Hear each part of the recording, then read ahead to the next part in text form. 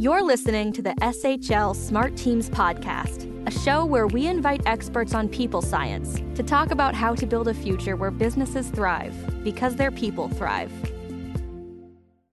Well, hello, everyone. Welcome to SHL's Talent Talks. My name is Andy Nellison. I lead product strategy for our volume hiring solutions here at SHL. And we've been really diligently focused in working on kind of understanding the candidate experience with data and making decisions around how to create the right kinds of experiences for our candidates that ultimately lead to the right outcomes for our employer customers. And we've been leaning heavily on what I would argue is kind of the foremost expert in this topic, understanding candidate behavior with data, which is the Talent Board. So I'm super excited and thrilled to be joined by Kevin Grossman from the Talent Board. Kevin, welcome, and thanks for joining. Andrew, thank you so much. I'm super happy to be here this morning. Thank you.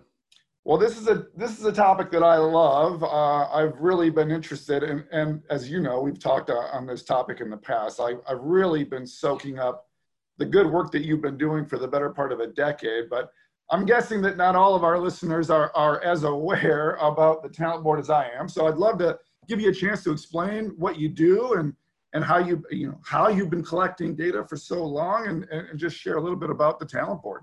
Sure. Thanks, Andrew. So we're kind of like the little research engine that could, chugging up that hill, as I like to call it. Early on, it started over 9 years ago, back in 2011. Within around the first year that it had been put together, I was an early volunteer for the organization. So it was founded by Jerry Crispin, Elaine Orler, and Ed Newman. And their idea at the time was, listen, we talk so much about what's not working in recruiting and candidate experience. Why don't we talk about what is and shine a light on companies that are actually raising the bar and have higher positive candidate ratings and an overall better level of perceived fairness in the process. So it started off as this labor of love survey research project that has since turned into the organization that I've been running for the past 5 years now, since the early involvement. And every year we work with hundreds of employers around the world, big and small across industries, and they target populations of their own candidates and get feedback from those candidates about their recruiting and hiring experience. And then we turn that into research reports, articles, do lots of educational activities throughout the year to share that data. That's great. One of the things that I find so fascinating about your work is the longitudinal nature of it. You know, you refresh the data every year, and so it gives you a better sense for kind of how candidate behavior has evolved. And so I guess I'm curious, you know, when you think about, 2011 till now, what are the big kind of macro shifts and changes that you've seen in candidate behavior? Well, it's funny because the way that I usually answer that, it's more about what's been consistent year after year and on the big picture. Now, of course there are variances every year and things that change. But some of the things that are pretty consistent and that we will still see, I know we're going to talk more about the impact of COVID-19 on recruiting and hiring too, and candidate experience. But the consistency that we've seen with companies who invest a lot more on consistent communication from pre-application to onboarding, that always drives higher positive candidate ratings. And because, again, think about this for a minute. Most candidates, job applicants, and we call everybody candidates at Talent Board for that matter. We're all perpetual candidates at any given time. But those candidates, if you lined up 10 of them, 4 or 5 or 6 on the average are only going to research your organization and apply, and that's as far as they're ever going to get. And then a much smaller tier of candidates are going to get screened and interviewed, potentially get an offer, and then maybe that 1 out of the 10 gets hired and gets the job. But we know consistent communication throughout the process, asking candidates for feedback, and not only asking them for feedback, but providing feedback is a big driver, a competitive differentiator for that matter, year after year, and what we see. And again, anytime when companies are investing in that, we see spikes in positive candidate sentiment. Being more transparent about the process from beginning to end, especially today, which I know we're going to talk more about. That's a big deal and a big driver. And then all of these things, and then expectation setting as well, asking, making sure that the candidates know what's going to happen before they apply, after they apply, if they get screened and interviewed. That expectation setting is really critical.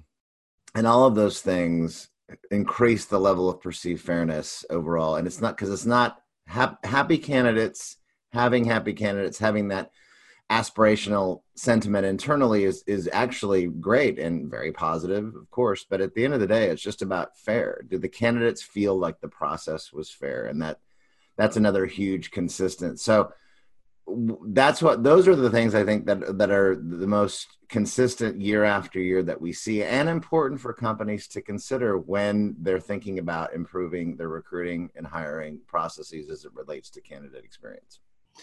Yeah, that bit on fairness, I think, is so important. And when you really dive into the data, you realize that the starting point for most candidates is that they're not going to be treated fairly. That's almost their starting expectation, which is really kind of a tragedy if you think about it. We want our candidates broadly across the industry to feel like, yes, these processes have my best interest in mind, but that clearly is not the case for most candidates. And I think that probably leads to a word that I see more recently featured quite heavily in a lot of your research, which is resentment. Is fairness, feedback, communication, are these kind of like the pillars of this emergence of candidate resentment in your mind?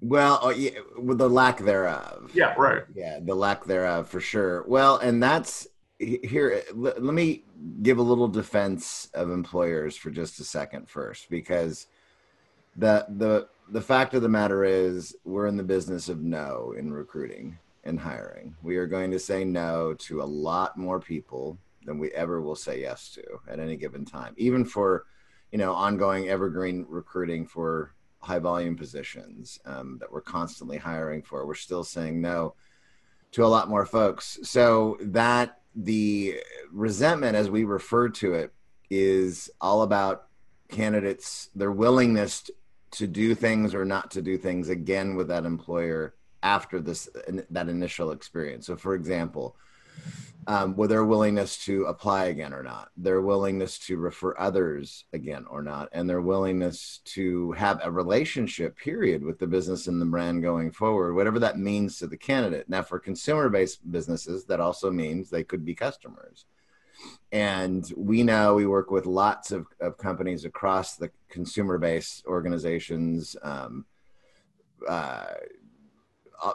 any and all. So whether it's hospitality, travel and leisure, retail, consumer goods, they all know that it definitely impacts the decision-making of whether or not those candidates are going to be customers. So the resentment rate, as we refer to it, is literally based on one of the 4 key ratings questions we ask candidates. And that's, again, what kind of a relationship do you want to have going forward with this business and this brand based on your experience? And if they select, I had an overall negative candidate experience, I'm going to sever the relationship, that percentage of those folks, that's the resentment rate. They're not willing to do anything else with that business and that brand. Now, not everybody puts their money where their mouth is, right? But even if a percentage of those who say they're done do it, it can have significant impact.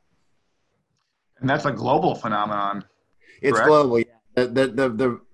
The percentages vary. So like for example, North America, I kind of always say it tongue in cheek, although it's not necessarily funny, but it's the most vocal and the angriest candidates are in North America. Sure. And we see that every year in our data. It'll be interesting. Again, we'll talk more about that in a few minutes about the impact of this year, because I think that the listeners need to keep in mind that we've been only measuring candidate experience in nothing but a growth market for now over 9 years. Month after month job growth, decades of the lowest unemployment rate. And now we've gone from that to the highest unemployment rates in 90 years. Yeah. So that's definitely will be interesting to see what those differences are. But so yeah, and again, not every candidate's going to put their money where their mouth is, but we know, and a lot of the companies we work with are quantifying what that potential impact is. It's just not information that's shared publicly. Obviously, nobody wants to talk about what that loss could be, not publicly, especially for publicly traded companies. But we talk with them, we know, and what that impact can be at the end of the day. And we even have a business calculator, speaking of a resource that companies can use, on our website at thetalentboard.org under our employer resources, that people can plug some numbers in and see that potential impact based on our global resentment rate, which is 11%, meaning 11% of all of last year's candidates in our research said they would never do anything again with the company.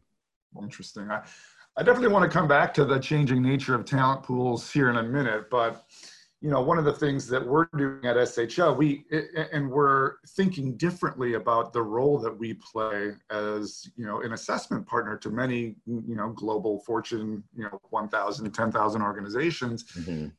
And for years, we've been collecting all sorts of really powerful data and insight on candidates. And obviously, we package that data up and we give it to recruiters and hiring managers to help them make better decisions. But we have not historically done anything with that data in terms of feedback back to candidates. And so that's one of the things that we're now deploying is dynamic, in the moment, video-based feedback for candidates informed by their assessment results. And now there's a lot of kind of caveats to how we're going to go about doing this. And it's not specific feedback about the job. It's more foundational feedback that they can take with them as they think about their career pathing, et cetera. But really embracing the candidate as a stakeholder in this process in a different way is one of the things that we're hard at work on and looking to deploy this video-based feedback, optionally, of course, in the August timeframe. And that's really a result of, partnering with you all and really embracing this idea of resentment and driving down the feeling of resentment, driving up the feeling of candidate fairness. That's, by the way, that's very important of what you're doing, because we've had so many conversations over the years. The good news is that there are more progressive companies who understand that if I put the right guardrails up in place and the right processes around giving feedback to candidates, whether it be assessment-based or just screening-based, interview-based, whatever that is, a piece of job fit qualification feedback as to why I'm not going to pursue any further, and things for you to think about as whether you apply with us again or go to another organization or looking for a position of what you should think about. And companies, they're leery of this, right? They're leery of this for litigation reasons. Yeah. They're concerned, but we've seen, at least anecdotally, those companies who have embedded this into their recruiting culture, it's really mostly paid nothing but dividends, and dividends in the sense of a more positive candidate experience, higher ratings, and an overall much better level of perceived fairness in the process. I mean, and very appreciative candidates saying, thanks for letting me know. Yeah, right. And that's the goal, right? That the candidates have been asking for ongoing, transparent communication for years. Yeah. And part of that is things like feedback. So it makes sense. Hey, Andrew, and one more quick note. I think it's important to also note, and especially today, and with the sheer volume of applications that companies are getting now more so than ever before, because unfortunately of so many people that have been out of work in the past 3 to 4 months, that the reality for the candidate is that, again, most of us as candidates are only going to have automated exchanges. Yeah. With that organization. That's it. And I mean, unless I get screened and interviewed, all I'm getting is automated messages. So it's important for companies to understand, and looking at their communication strategy, and audit what they're telling candidates that are part of that automation. It's really super important. Yeah, no, we agree wholeheartedly. And we think there's a way to drive automation via technology, of course, with a personal touch, that's right. You can. Yeah, you can.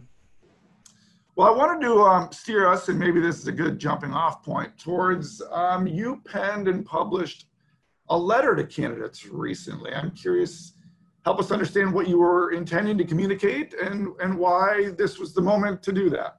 Well, most of us, and remember our experiences of when we have applied for jobs, and whether that was to the traditional route, whether it was we tried to network in and then still had to apply. I mean, whatever that scenario is, I have a lot of, obviously, based on the work that we do, we have a lot of empathy for the 99 out of 100 for any given job that aren't going to get hired at that point in time. And so even today, because it's kind of shifted, right? So think about this for a minute. Before COVID, in the old world, as I've been referring to it, even in the lowest unemployment in decades and the highest job growth month after month for years, we still saw resentment go up dramatically, meaning from 2016 to 2019, candidate resentment in North America increased 40%,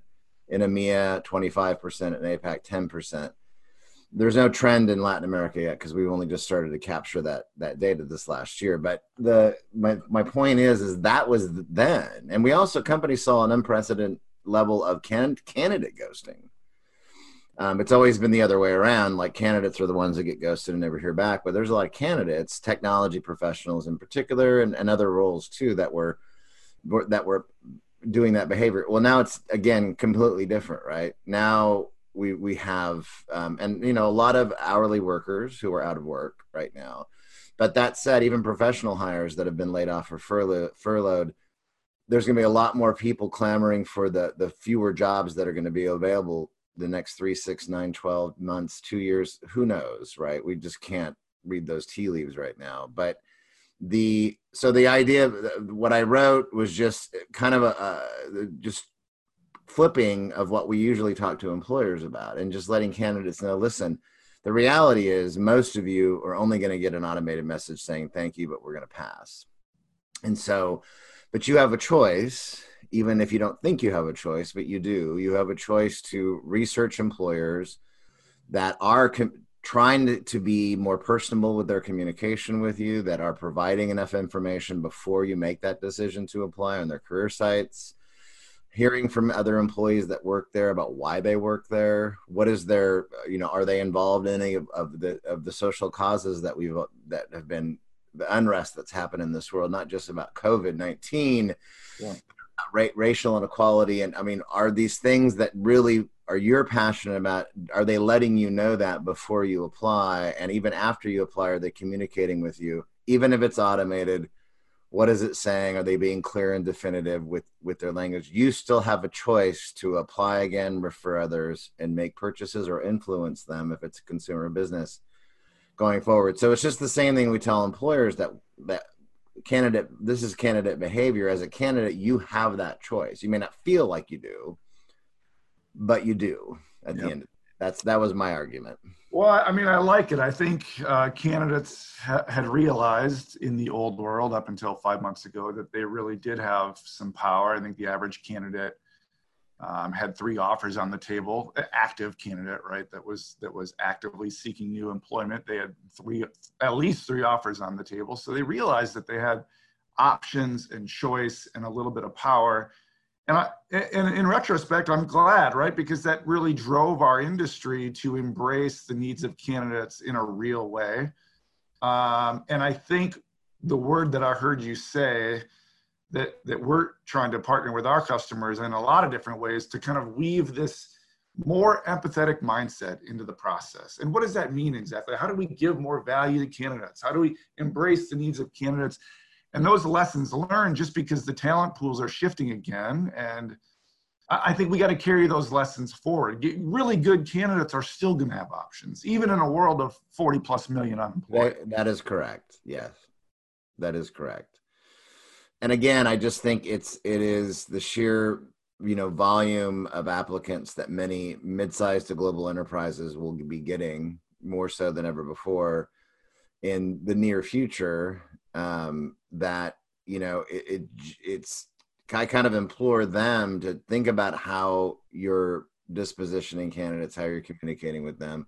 Yeah. Again, knowing that the majority of those folks in the front end of the funnel, as we like to say, are it's going to be more automated also than ever before. That's another discussion, right? That we're having with lots of employers is, they're doing more with less. That maybe they've had to lay off some recruiters of their talent acquisition team and are furloughed folks that they can't bring back yet. And I have to lean on automation more on the front end. Yeah. And so that's something that we're going to continue to see.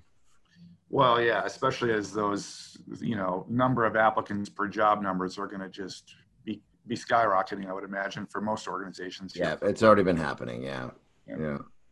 Well, what are you sharing then with employers as you see how they're responding to the pandemic in particular? I know you've done some new research, some very recent, on how organizations are responding. What are you seeing? What are you telling? What are you sharing? Help us understand how we should respond.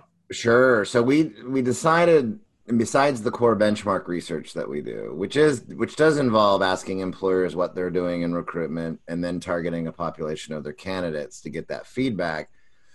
Back in the middle of March, we just started doing these very brief, short coronavirus at work surveys of 10 to 12 questions max, asking employers in our Candy community and beyond, how are they dealing with this? What are they doing? How has it impacted their hiring? Are they laying off and furloughing employees? Are they redeploying displaced workers in other parts of the organization? Which the good news there is that we have seen that go up. Between our last two surveys in April and into June, we saw that increase by 16%, which was really nice.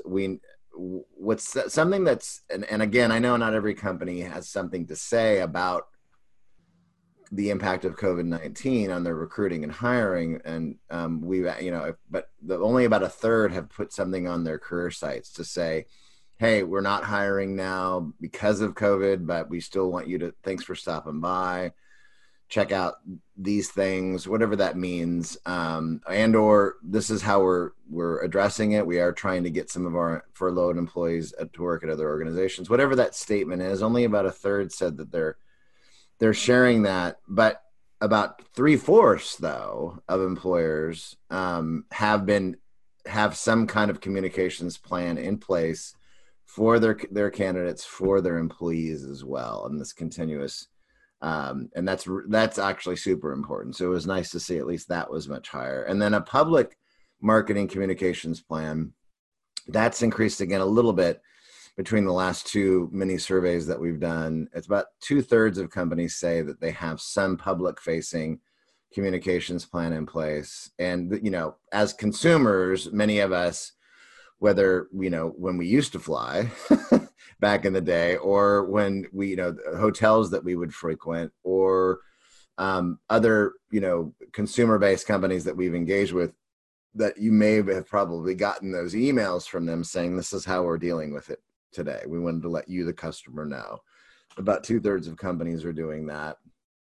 And then about the good news is that those who say that they have outlined a kind of recruiting and hiring plan post coronavirus, which I think I wish I would stop saying that, because I don't think we're ever going to be post COVID. No, I know we like to think that we are, even with a vaccine, but the world's never going to be the same. So that said, there's that companies who have plans in place that increased another 17%, about 21% they did, about 47% said that they're working on it.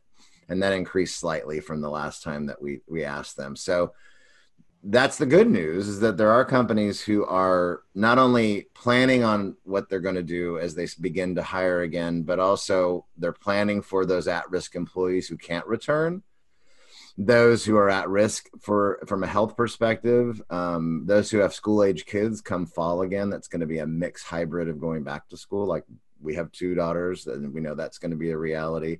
And then, what's interesting right now is that for companies who have certain hourly positions, that there's employees that are refusing to come back to work right now because of their benefits that they're receiving, at least through the end of July. So that's been another thing that employers have had to deal with. So planning for that, and then just safety protocols back at work for those who will come back to the office, the plant, the store, whatever that means. Yep. And 90% of companies have something in place for that. And then 84% actually, just to answer that question, are planning for those who can't return. So that's just a quick snapshot of companies are in the midst now of, if they're not already hiring back, figuring out what that looks like. Yeah, I just think I agree with you that this is a moment that is not going to have an end to it. This is new normal and all that. And we have a sister organization at SHL called PDRI that does a lot of high stakes work, often with the government. And they produce a lot of research. They produced some research recently that was published in the Harvard Business Review titled, "What Leads to Organizational Agility? It's Not What You Think." And so, as you know, so many organizations are looking for more agile employees. The world of work is changing more rapidly than ever. And so the concept of agility is really intriguing, I think, to a lot of hiring managers. And when we dug into like what really is a driver of organizational agility for employees, one of the things that emerged that is not commonly considered is stability.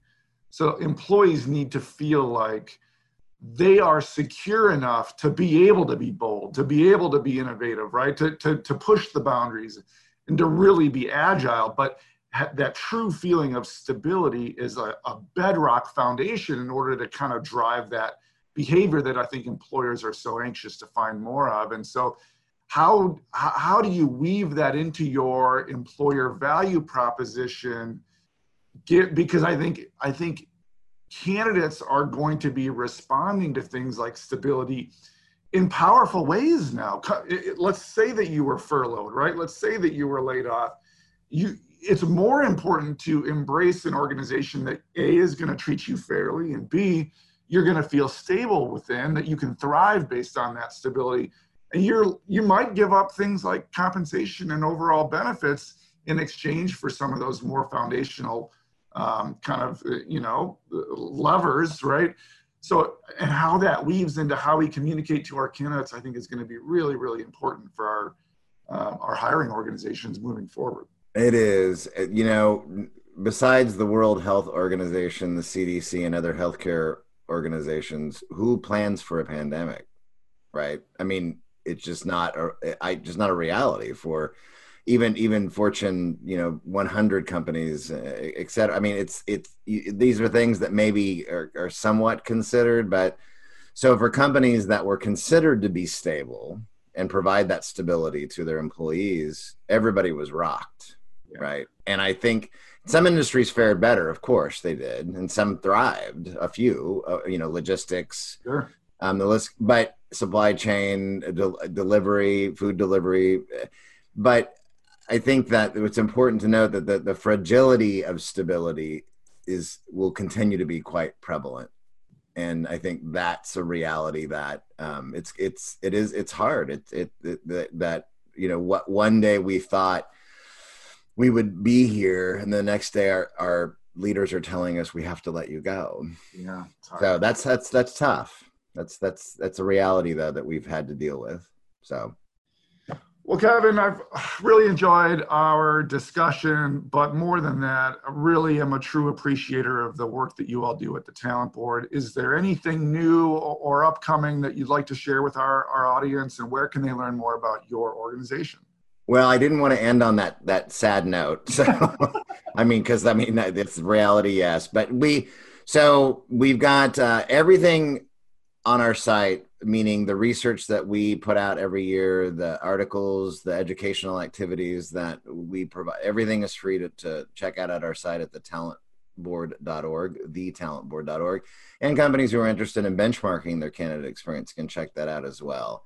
And we have many events coming up in September all the way into November. So it's pretty exciting of what we got going on. Good stuff. To our listeners, thank you so much for joining. Kevin, really appreciate the time. Thank you very much. Oh, Andrew, thank you. All right, take care. Bye-bye, all. Thanks for listening to the SHL Smart Teams podcast. To learn more about how SHL helps companies leverage their greatest asset, their people, please visit shl.com.